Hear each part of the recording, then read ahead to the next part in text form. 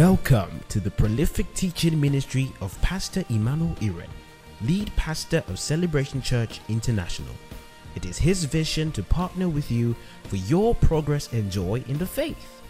Ready, set, grow.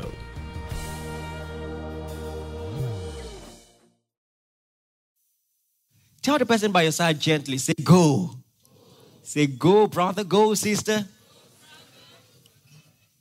For avoidance of doubt, just in case you don't know where we're sharing from, you've not been in church for too long. The Bible says, Jesus talking, Matthew chapter 28, 18 and 19. He said, all power is given to me in heaven and on earth. It says, go ye therefore, teach all nations, baptizing them in the name of the Father, the Son, and the Holy Spirit. It says, teaching them to observe whatsoever things I've commanded you. It says, for lo, I'm with you always, even to the end of the world.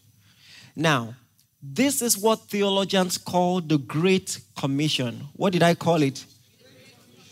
You know, and many people don't seem to know what a commission is.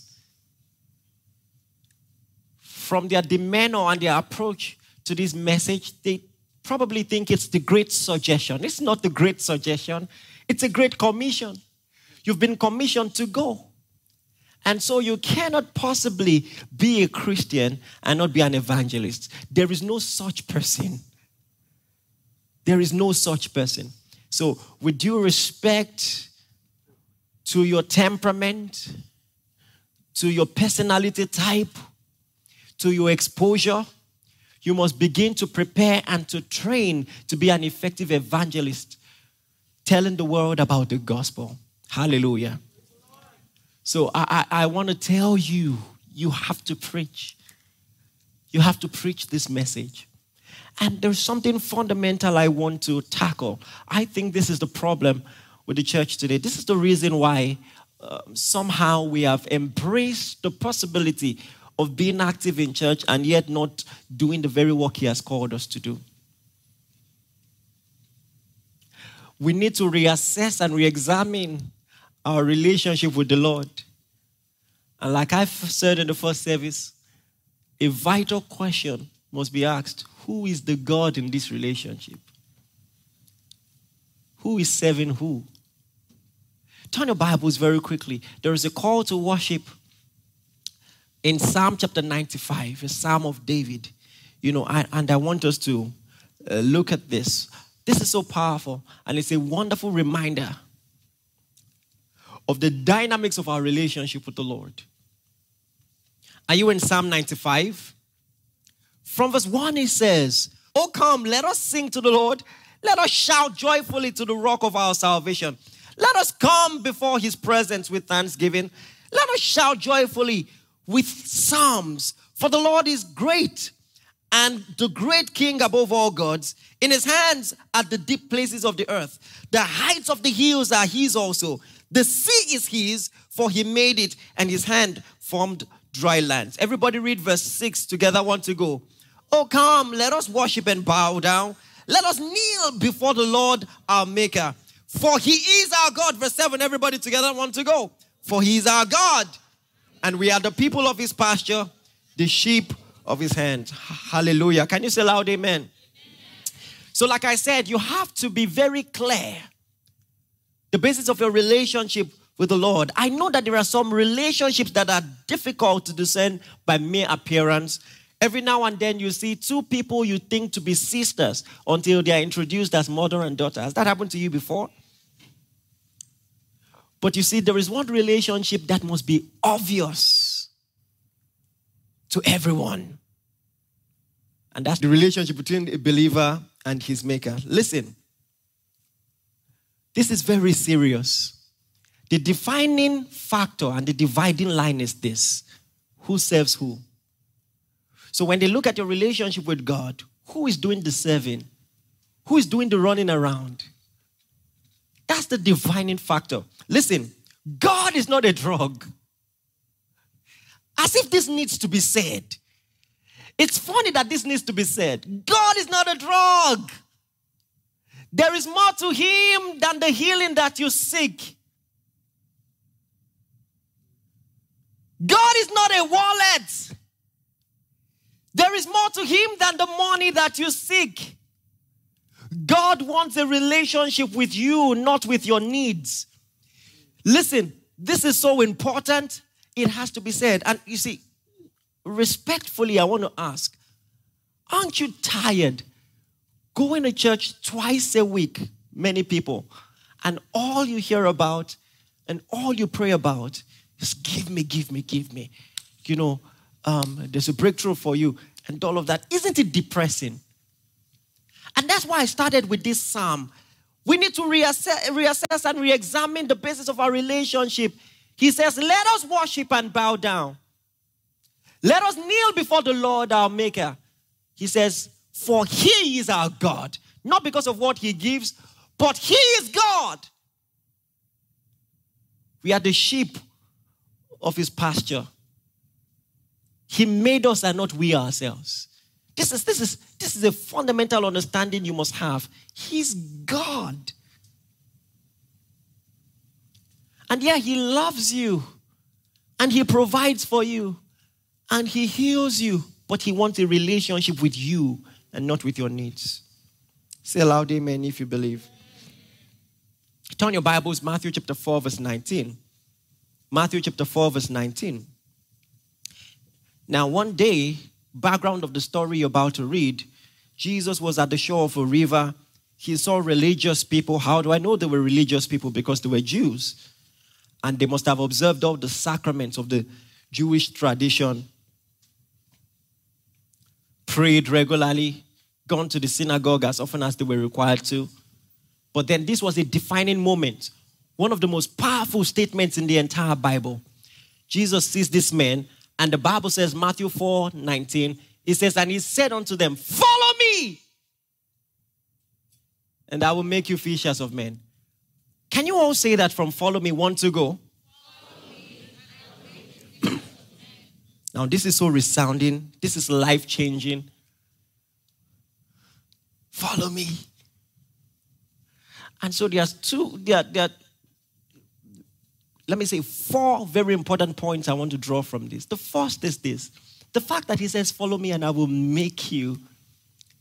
I mean, if you observe the average religious churchgoer today, it's almost as if the phrase that will fit what they are doing is this: follow me and I will give you.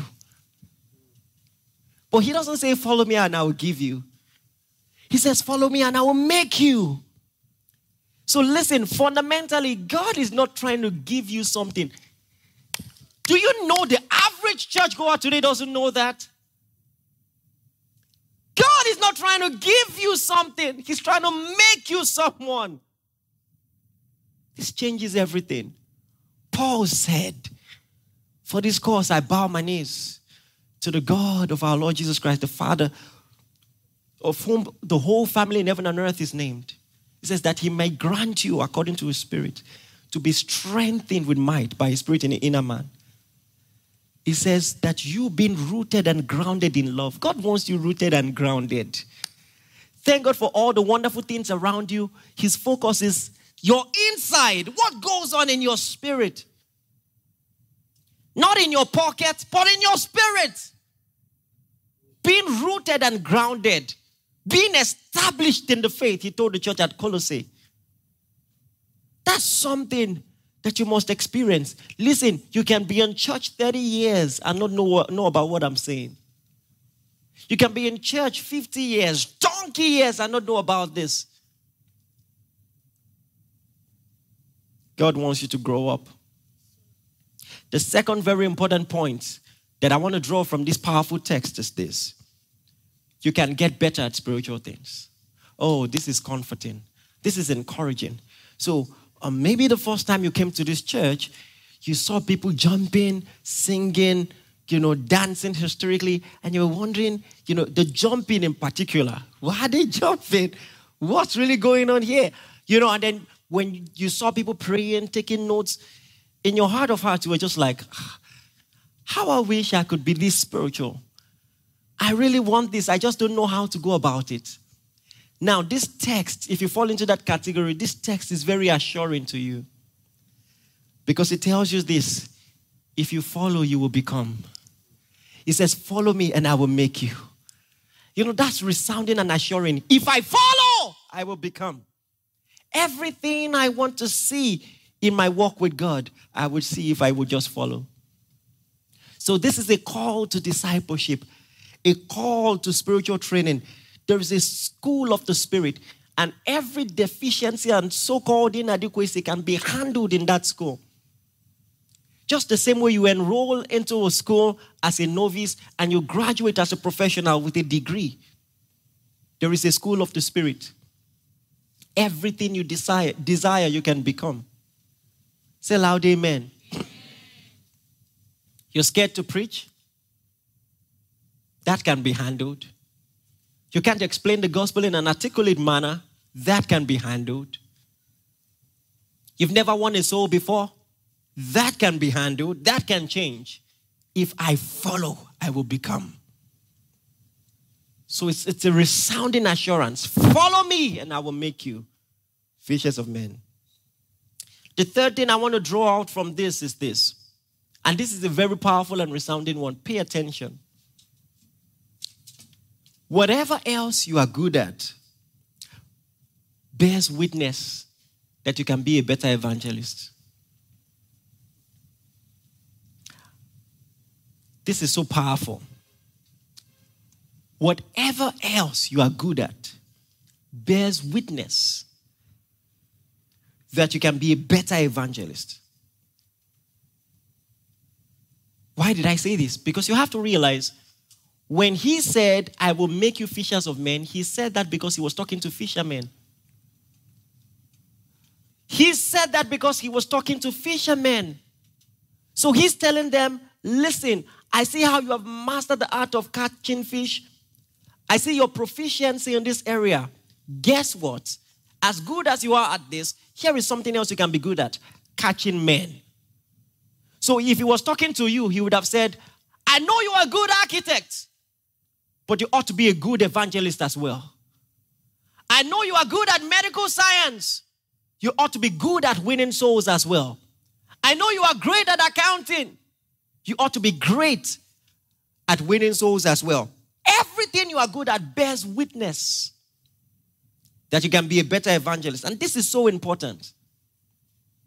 Listen, what will be your excuse when you stand before God and tell him that all your life on earth, you were working in the marketing department of your company and you were able to persuade people to open an account with your bank, or you were able to get Nigerians to invest in insurance? Do you know how hard that is? That's the hardest thing. In Nigeria, you're in insurance business and you have customers and you say you can't win souls. You can convince a Nigerian to have health insurance. They will say things like, me, we never chop, you know. You want to say you can't win, so you can. So he's telling you, when you read this, you have to read this, through the lenses of your own 9 to 5.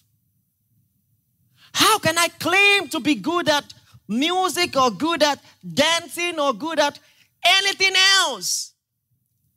And then have the audacity to say, I don't really know how to win souls. Whatever you are good at is witness that you can be a better evangelist. Hallelujah. So God is telling you this morning, you've won many souls. It's time to win more. And if you haven't won souls, you've won contracts. You've won contracts. You stood in front of a boardroom and you gave a sales pitch. And it was strong enough an argument to convince them to commit. You can win souls. Hallelujah. So I'm telling you this morning, you've won contracts. It's time to win souls. Did you hear what I'm saying? Yes, sir. I said you've won contracts and it's time to win souls.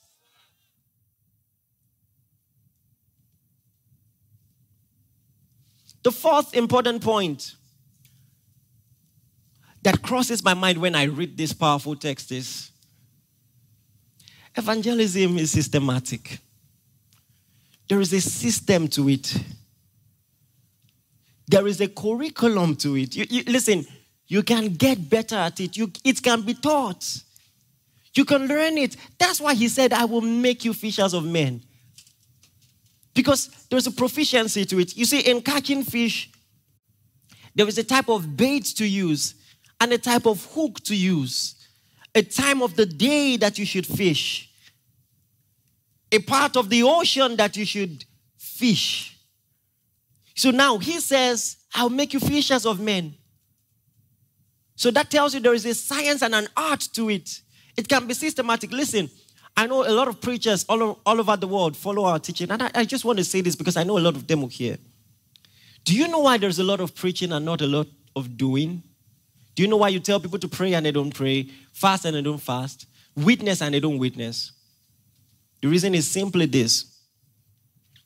You have to create a curriculum and an environment for them to do the things that you're teaching. This is so important. So Jesus didn't stop his grandiose evangelical sermon by simply saying, I'll make you fishers of men, and telling them about the need to evangelize. One day, he gathered them together and sent them out. And this is something that churches must do. It's not enough to have it in the mission statement of your church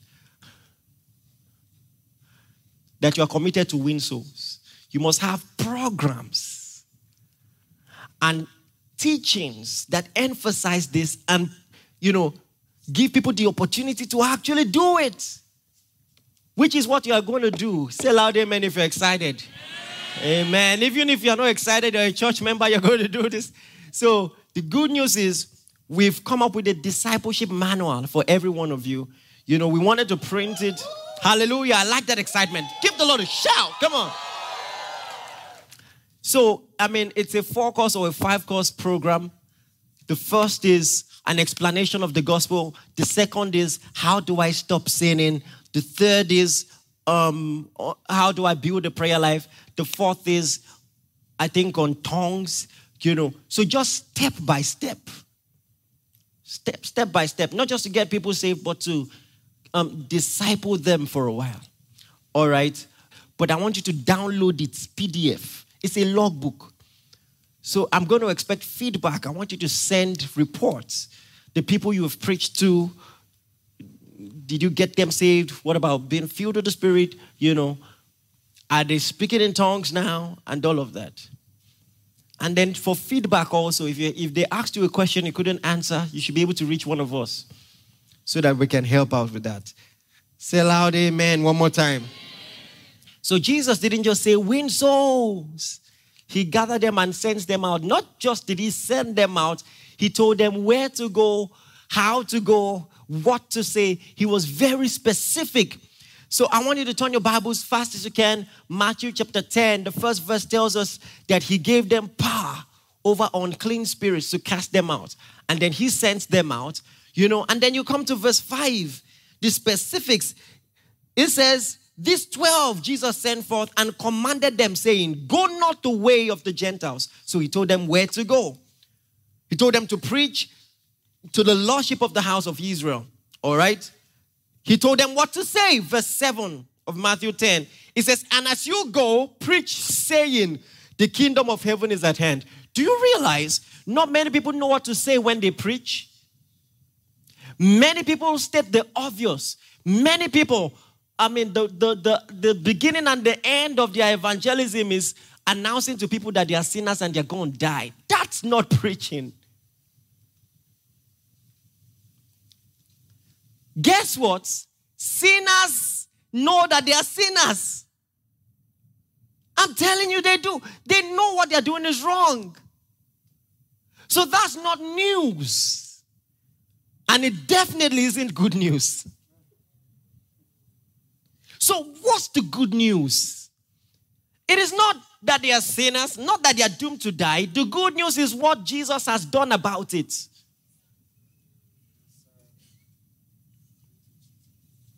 Just so that you don't misunderstand what I'm saying. People need to know that they are sinners. They need to know. They need to know. But some people, that's all they preach. And in fact, the definition of the sin That's another thing. Topic for another day. Listen, in a nutshell, Jesus said, John 3:16, for God so loved the world, he gave his only begotten son. Whosoever believes in him should not perish but have everlasting life. It says, he that does not believe is condemned already. A lot of people stop in verse 16. It continues in verse 17 and 18. So it tells you the major sin that will condemn people to hell and to death is the rejection of the gospel. That's the major sin.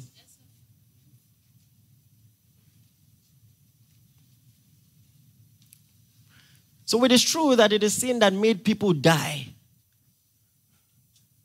But really and actually, Jesus died for the sins. So if they still go to hell, it's not actually because of the sins anymore. It's because they didn't receive the provision of salvation in Christ. You have to understand. So he says, he that does not believe is condemned. So you should focus on the preaching. Many people don't know what to say.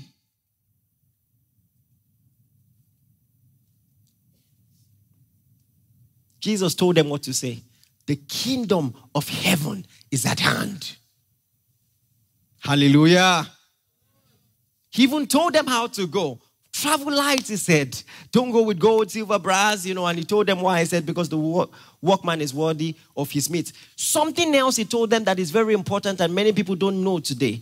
In verse 14, Matthew chapter 10, take me back. Verse 14, you know what he said? And whosoever shall not receive you, nor hear your words, when you depart out of the house and of the city, shake off the dust of your feet. So now, this is very important. He tells them ahead of time, some will reject you. And if they reject you, that's okay. So meaning it's a mentality you have before you ever go out that some are going to reject, and that's okay. You're not ready to preach if you don't embrace this.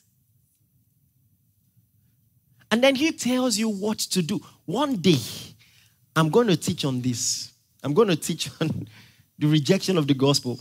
It is an aspect of evangelism that is not really spoken about.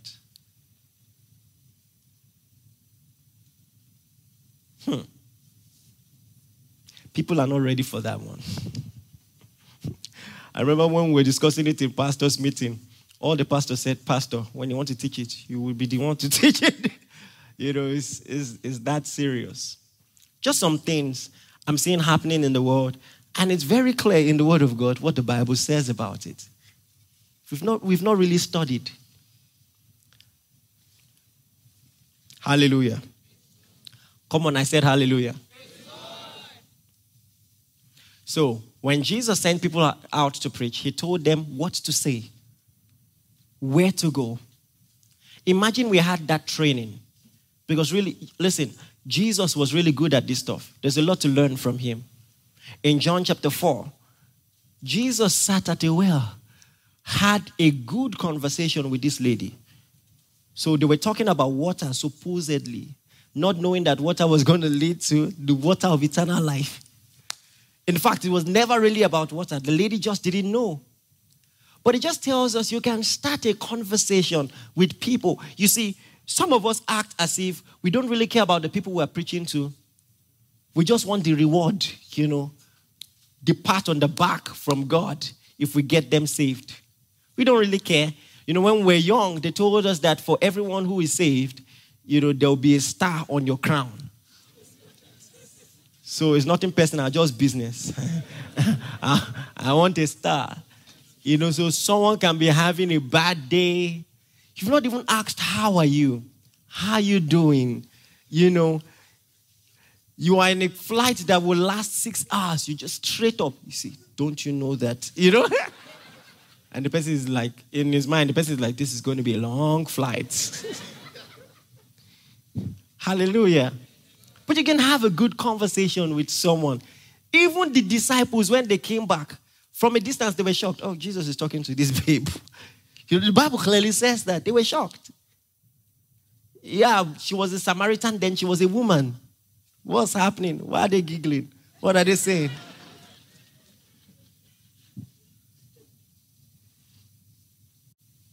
Hallelujah. Learn to start conversations. There's so much to learn. All right? And you see, when you start conversations the proper way, it is easy to then transit. Easy. There are 2 books I want to recommend for you. I'm recommending a lot of books these days. I'm changing. The first is Zero to Eternity. I want you to actually get this book. All right? Zero to Eternity by Wendell Smith. Wendell is spelled Wendell. Wendell Smith. The second is One Thing You Can't Do in Heaven. One Thing You Can't Do in Heaven by Mark Cahill. This One Thing You Can't Do in Heaven changed my life. I think that guy witnesses to 1,000 souls every year. Challenged me. You know, it's a good book. Yeah, of course. The reason I didn't used to recommend books before is because there must be one comma, you know, and I'm a jealous pastor, like guarding my people jealously. I don't want you to get any wrong ideas. But hey, now you've come to a point of some maturity I can recommend, right? All right. So, the reason I recommended these books in particular is because they gave brilliant ideas on how to start conversations. And many of you, it's not actually the gospel that is your problem. Sharing it is not your problem. You just don't know how to start. It's that starting that is difficult. Has it ever happened? You just started and then it became easier going forward. You know, so it's just that starting. So when you learn, how to start with the right, conversation starters, it becomes easier. So I want to give you some. Listen, I'm taking this process so that you can be a doer of the word. I don't want it to enter one ear and go out. So as I'm listening, I want you to write because you are going to do it. Amen, somebody. So some of them are from the books and some of them are from my personal experience. The first is, this one is easy. Everybody can do this. Just invite them to church. Just invite them to church. You see, another reason why some people struggle with evangelism is not even the message. It's not even how to start. It's just the environment. Are you aware that even the best of us, in some settings, it's not as easy? Do you understand? Even though training can really handle all of those things. But whether you like it or not, there's a reason why when Jesus wants to raise up that damsel that is dead, he will keep every one of our relatives outside, shut the door. Because whether you like it or not, there are some environments that make it more conducive for the power of God, and for the ministry of the Spirit. The same thing works with evangelism. Just invite them to church. And you might be shy, maybe, to go into in-depth apologetics and the preaching of the gospel. But you say, hey, you know what? I have a great church. You should find this Sunday to come. We have this program coming up soon. You should come. And let me tell you one secret. If you're inviting a friend who has a special need, maybe the person is an atheist or something, just find a way to hint me ahead of time. No matter what I'm preaching, I will enter that topic. I will enter it. So just say, my friend is coming, he's Olumba. Just find, no matter what I'll say, I'm talking on Thanksgiving today, but by the way, I will branch. I'm not joking. Or you say, this person practices witchcraft. You'll just be surprised. In the sermon, I will say, so we're teaching on relationship, but I just want the power of God to flow right now. Just hints me. I will plan it. Because it's a soul. Yes. I don't joke with souls. All right?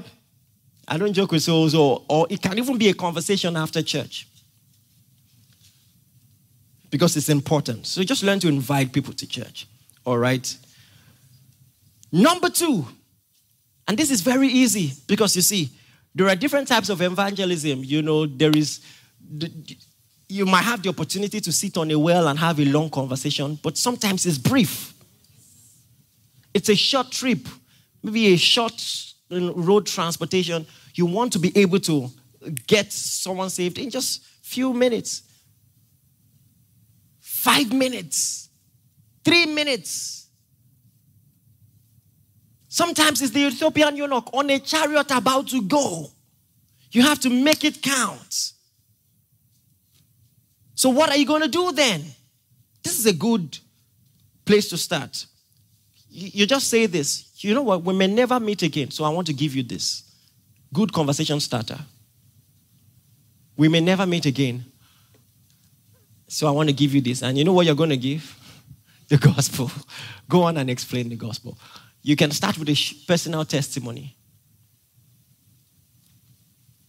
Before I met Jesus, I was this. I received the gospel. My life changed, And I just want you to know, God loves you very much. He sent his son to die if you believe in him. So, I'm not giving you the entire message. We've talked about viral message. You might want to listen to that. So now I'm just starting with sharing with you conversation starters. So we may never meet again, so I want to give you this. Or another thing you can simply say is, God said to tell you that he loves you so much. God said to tell you that he loves you so much. Isn't that true?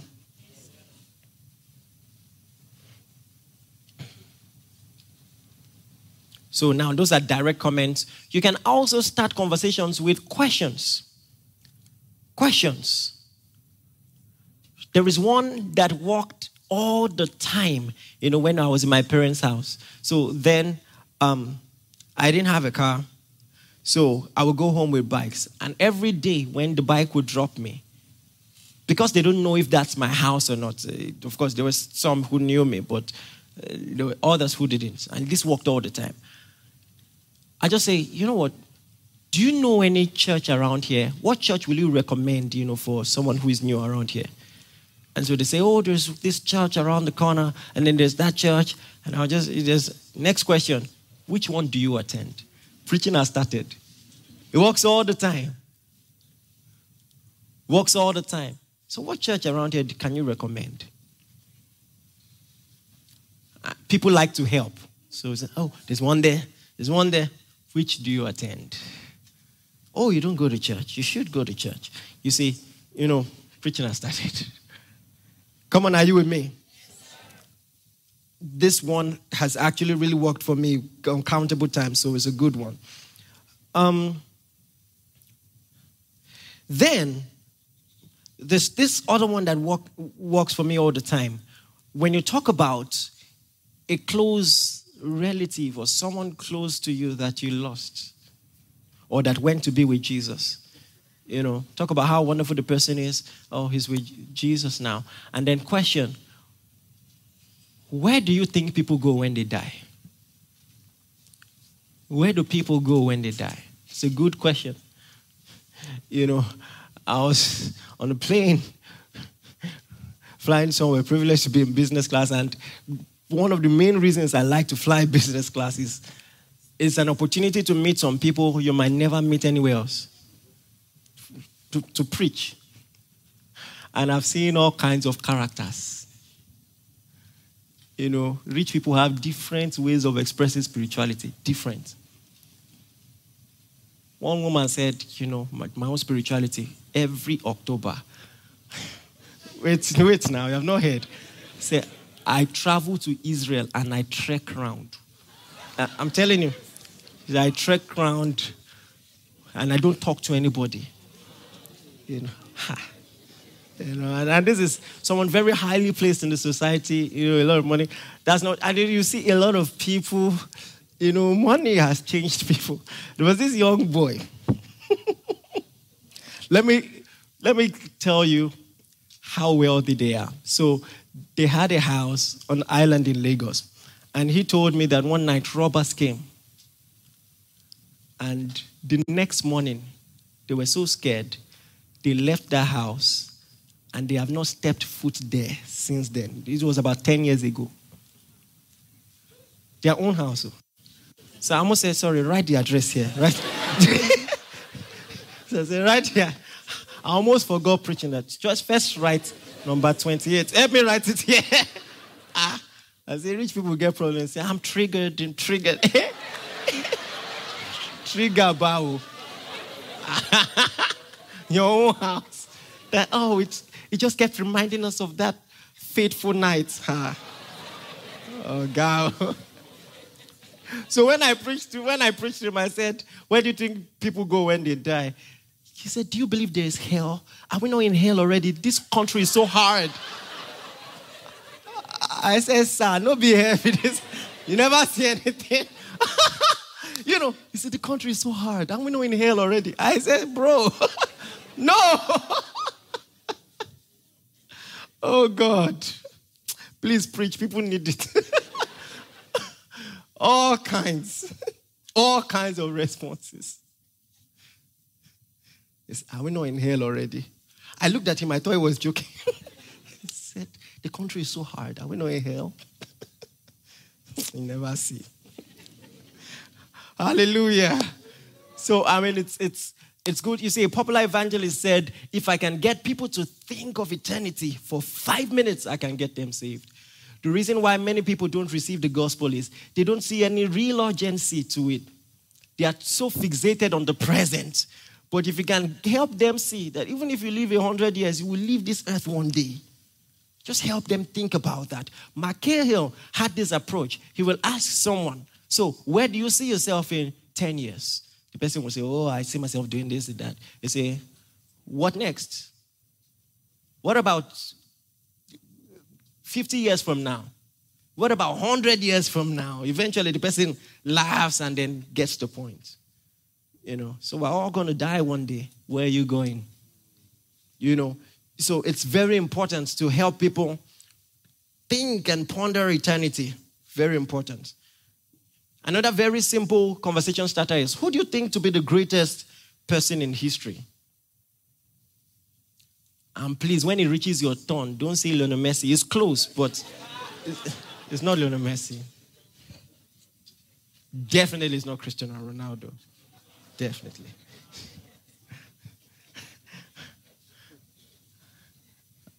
I heard Man U lost yesterday. Is it true? Oh, okay. Let me focus on the gospel. Hallelujah. All right. And then, of course, you meet people who say, I go to church, and they use that to end conversations. Oh, I'm good. I go to church. I don't need preaching. They might even tell you their denomination. I'm a committed Catholic. I'm a committed Baptist. I'm a committed, and this is how you should respond. Just say there are two kinds of Catholics. The ones that are going to heaven and the ones that are going to hell. Which one are you? Yes, it's true. Because, listen, they need to know that going to church regularly is not enough. That you find yourself in a garage doesn't make you a car. You like him, have you? I could not be see. Oh, let me clean my sweat. It's just that you enter, he shock you. Hallelujah. But this is so important. Listen, thank God for all these tactics and all of that. They're just helpful. They're just tips. In fact, I think they are beginner tips. When it all comes down to it, you're not as shy as you think. Have you seen people who are so shy, they won't preach to their relative, all the relatives' life, then the person is on a sick bed about to die, then the boldness will come from nowhere. They will grab the person and start shouting, you must believe, say after me. Where did the boldness come from? You just lack the sense of urgency. That's the problem. You're not really shy. Anything you are truly persuaded about, you will say boldly. I'm telling you. There are some people, they are so gentle, they don't really speak up for themselves. Push them to the wall. Just go to the most gentle guy in this room and slap him. Slap him 7 times. Even if he doesn't have the nerve to fight you, he will cry. And that's some form of expression. You see? We're all expressive. So, I think the number one motivation is just the worth of his soul. There's a sermon I'm getting ready to preach one day, and the sermon goes thus: how do we enjoy eternity in heaven knowing that our loved ones are in hell? Maybe you never thought about it, and we'll share on that another day. But the reality is, even the people who hate your guts when you preach will not find it funny if they look from down where they are and see you enjoying it. They won't find it funny. So the least you can do is to make sure that your hands are free of their blood. It's the least, because I'm telling you, both for those who are not prepared and those who are preparing, Jesus is coming. You can't change that. He's coming. This is not a game. This is not a club. This is real. He's coming. Take this seriously. There was one encounter I had that changed my life. It was a simple conversation I had with a mentor I had in the university. So we're supposed to have this program. One of our first ministry programs ever. This was 2009. And we couldn't afford a venue. I wanted to talk to a pastor that I knew for him to let us use his church. But I didn't know how to say it. I didn't know how to go about it. So I was just explaining my fears to this mentor. And then he asked me a simple question. He said, what's the worst that can happen? He said, the worst they will say is no. As simple as that. Listen, it was liberating. That encounter is the reason we have a church. We have a church today. Because if I wasn't bold enough to take that small step, to have that small program, it might have hindered every other thing we would have done after that. But just someone saying, what's the worst that can happen? What's the worst that can happen? So when you preach the gospel, what's the worst that can happen? This is what the writer of Hebrews was trying to get you to understand. He said, you have not even resisted unto blood. You've not resisted unto blood. No one has put a sword on your neck. Some of you, because you read Acts chapter 4, that the folks in that room were praying and they were filled with boldness. You are praying for boldness to preach. The difference is their lives were threatened. No one has ever threatened your life.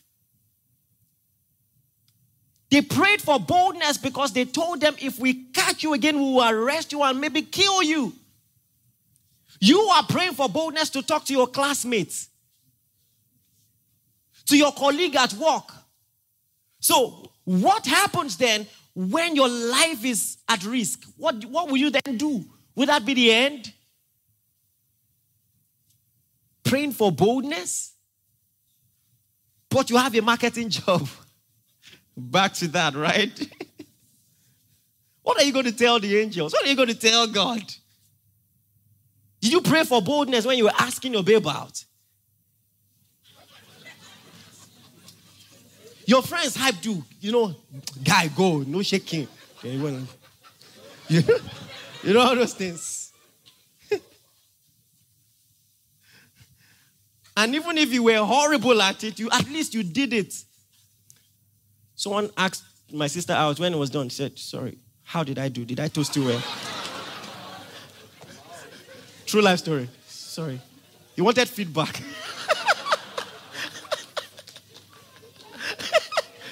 Sorry. Did I toast you well? She looked at him seriously. Hallelujah. There are only 3 possible outcomes when you preach. It is either the person believes and gets saved, or a seed is sown. This is the part a lot of people miss. Just because someone was even hostile to you doesn't mean what you did was a waste. They may not even pay you any attention, but when you leave, the things that you said, the conversations that you brought up will keep re-echoing in the person's heart. There's a reason why you preach to some people and it's easy. Thank God for the power of the Holy Spirit, but it's usually because some other people have planted the seed. And you just came. Listen, this is the mentality behind the statement, Paul has planted, Apollos has watered. You have to understand ministry is not all the time a one-person effort. So you start the work and some other people continue. So sometimes the seed is sown, But you feel, oh my God, I was embarrassed. Yet something happened. And don't forget, we're talking about the ministry of the Spirit. The ministry. Sometimes all you need is to plant the seed. The Holy Spirit will take those words, hammer the person's heart. The person will sleep, will see you. The person will wake up, will be hearing your voice. The ministry of the Spirit is powerful. Just play your part. Play your part. Play your part. Especially when you pray before you go. You say, no, don't worry. Just do your part and go. Let the Holy Spirit. Angels know how to take over. They know how to take over. You will dream tire. There was a lady, small offense. Someone offended her or something, so she left the church. So she said every night, I would tap her, in the dream. She would stand up, I would open Bible, start teaching her. So after 1 month, she said, you know what, I'm coming back. I don't know. Hallelujah. You are not alone. He says, God also working with them, confirming their words. Do you understand? So there's the ministry of the Spirit. Plant the seed. So now you have a 2/3 possibility of success. That's a good possibility. That's a good probability. But here is the good part. You actually have 3/3 chance of not wasting your time. Listen, you will never waste your time preaching the gospel. Because even if you get rejected, there's a reward for that.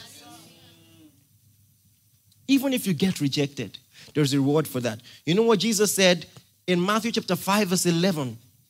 He said, blessed are ye when men revile you and persecute you and shall say all manner of evil against you falsely for my sake. He said, rejoice and be exceeding glad. He says, for great is your reward in heaven. He didn't just say you have a reward in heaven. He says it's great. For so persecuted they the prophets who were before you. You will never waste your time preaching. Never. There is zero possibility of a preaching attempt being a failure.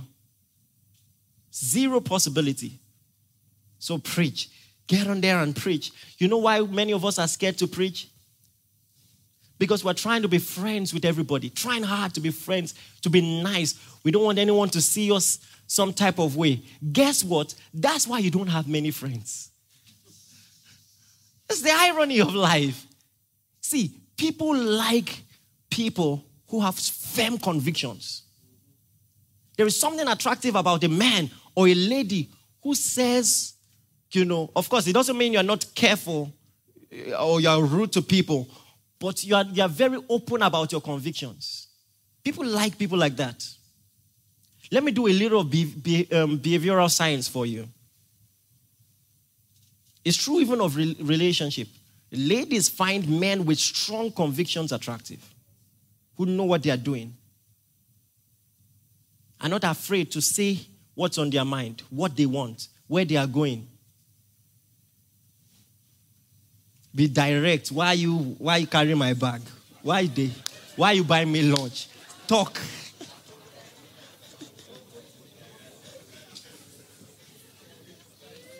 So what I'm talking about will help you in every aspect of your life. Listen. When you look at even the famous faces online, let me mention a few of their names. Lasisi Elenu, MC Lively, Brother Shaggy, and all those guys. Apart from the manner of their jokes and everything, you know what they have in common? They rant often. And they just speak their mind and they're very brash. And listen, there is something about that people like. People are drawn to people who know how to speak their mind and just say it. They find it funny or they find it attractive. A man that's, do you understand? So when you look at Jesus, he was a man's man. He will say his mind.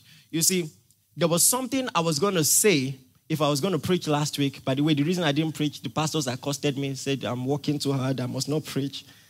So I just want you to know, they're already ganging up against me in this ministry.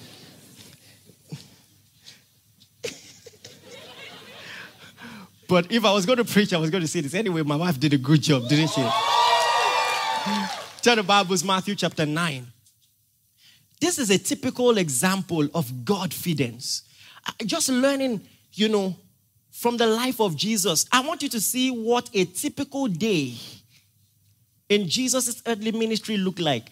And the amount of confrontation he had to face on a daily basis. So let's assume that Matthew chapter 9 from verse 1 was in the morning, right? And so this happened. There was a man sick with palsy, paralytic man. And Jesus, instead of saying, be healed, Jesus said, son, be of good cheer, your sins are forgiven. And he said that in the midst of Pharisees. And so the guys were angry. Who do you think you are? How can you forgive sins? And Jesus said, calm down. Which is easier, to say be healed or say your sins are forgiven? I said it on purpose. I said the longer one on purpose so that you will know that the Son of Man has power to forgive sins. Problem. I'm reading it and saying, no wonder they killed you, son. No, that's why. That's why. He said it's easier to say, be healed. He said, I said it on purpose so that you will know that the Son of Man has power to forgive sins. After that, he's walking on the road. He sees Matthew, a scandalous man, publican, tax collector. I remember when I was studying this some time ago, at that time, I had some issues with customs. They seized one of my cars, and some trouble. It was not my fault, trust me. But they impounded the car and, I paid $700,000 to get it out. So when I was reading, I said, Matthew, Jesus, you spoke to Matthew? I was angry too. And Jesus saw him and said, follow me. Didn't really care what people thought. And when people asked him about it, he said, those who are sick are the people who need a physician. He says, those who are whole don't need a physician. Easier read than done. See your pastor in a club and let him tell you that. Do you know how hard it is to model your ministry after Jesus? It's easy to read. Let me be sitting here, then one babe should come and use her leg, be rubbing my leg like this, and be pouring oil, and be rubbing my leg, Pastor, see the way my wife is looking at me.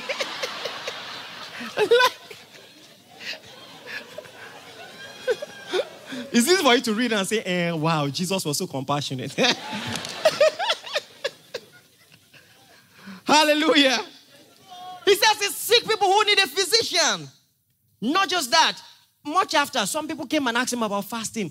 Your disciples don't fast. He said, when the bridegroom is around, there's no mourning.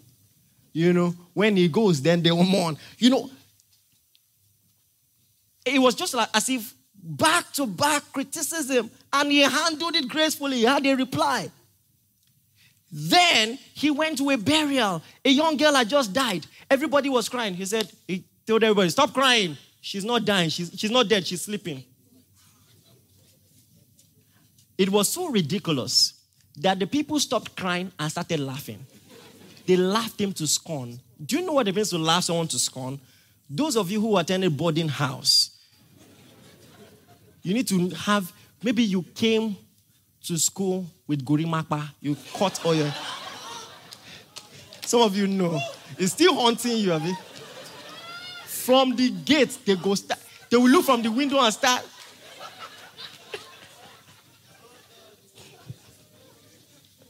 Hey, God. Some of us, it's yab that made us stylish. Next time you go to the barber, you point, say, pick this style. Is this style I want? Now, yab, because you won't survive it.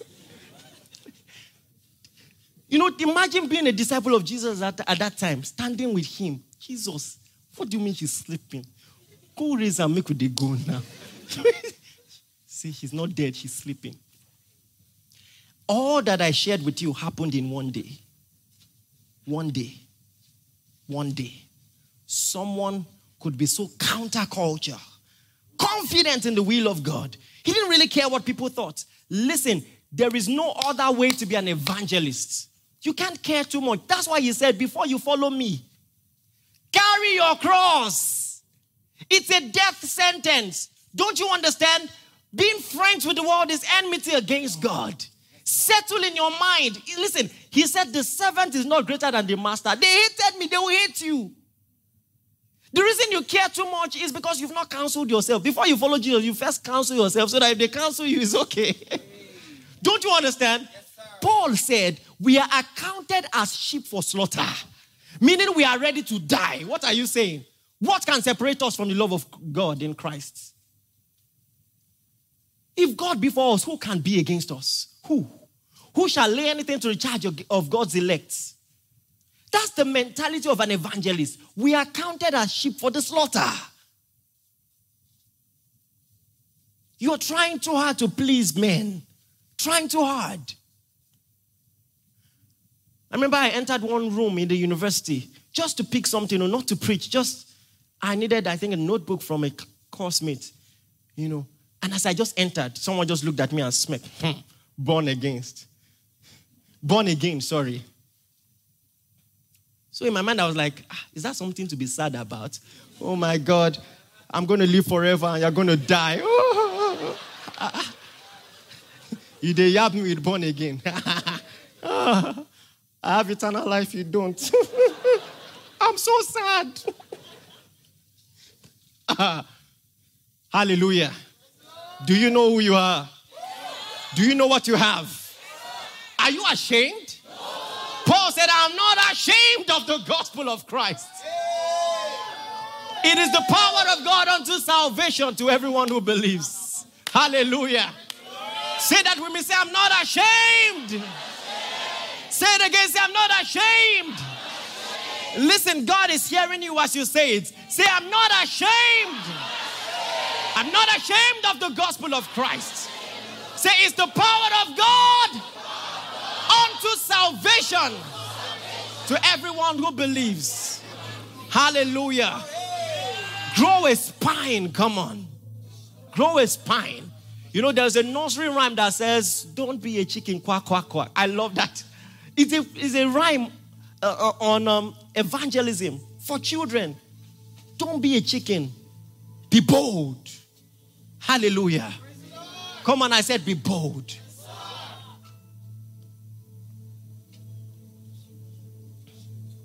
Imagine, my wife said something very profound last week. There are men who are bold enough to start dressing like women. You can be so counterculture, and some of you don't like that, but you are fascinated. Because there is something about us that is fascinated about bold people. We still checking, why is he dressing like this? That's why they are trending online. But you have an authentic message. A message that can actually save lives. And you're quiet. And you're quiet. And you're quiet. Be bold.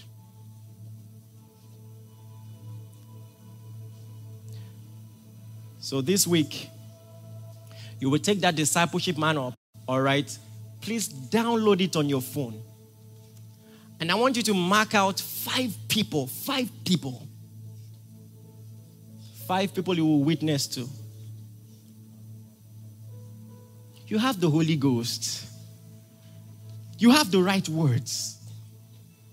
And listen, you know what he said? He said, when you show up at that time, you don't even need to premeditate. He will give you words.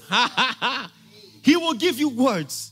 I remember I was sitting, trying to preach to a lady in school, thinking, what do I say? And all of a sudden, you know what came out? How was daddy's birthday? Hey, so the Holy Ghost said, ask her how was her daddy's birthday? How was her daddy's birthday? So I was like, Holy Ghost, you put me in trouble. Okay. I said, how was your dad's birthday?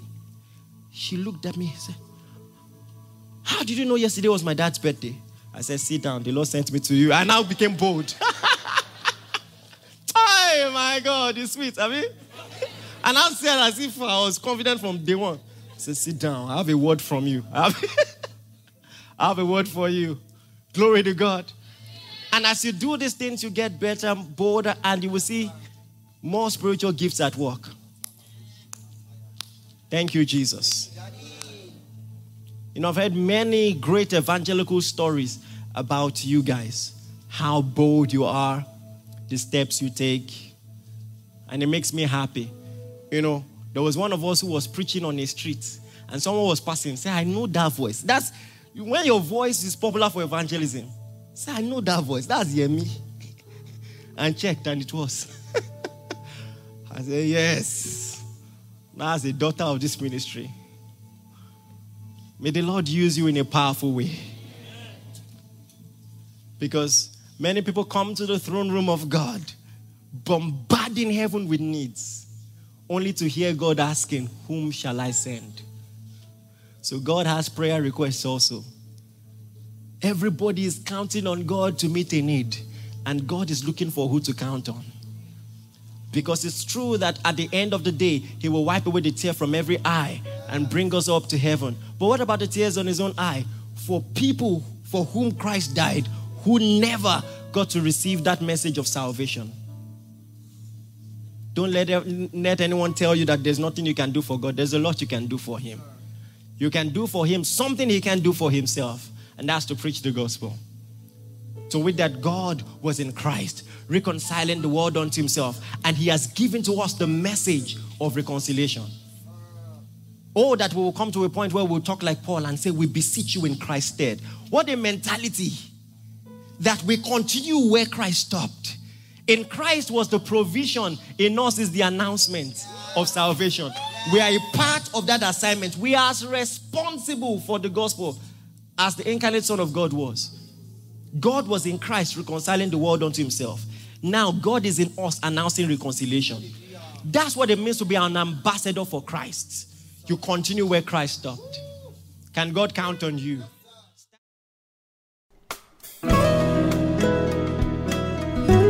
Thank you for listening.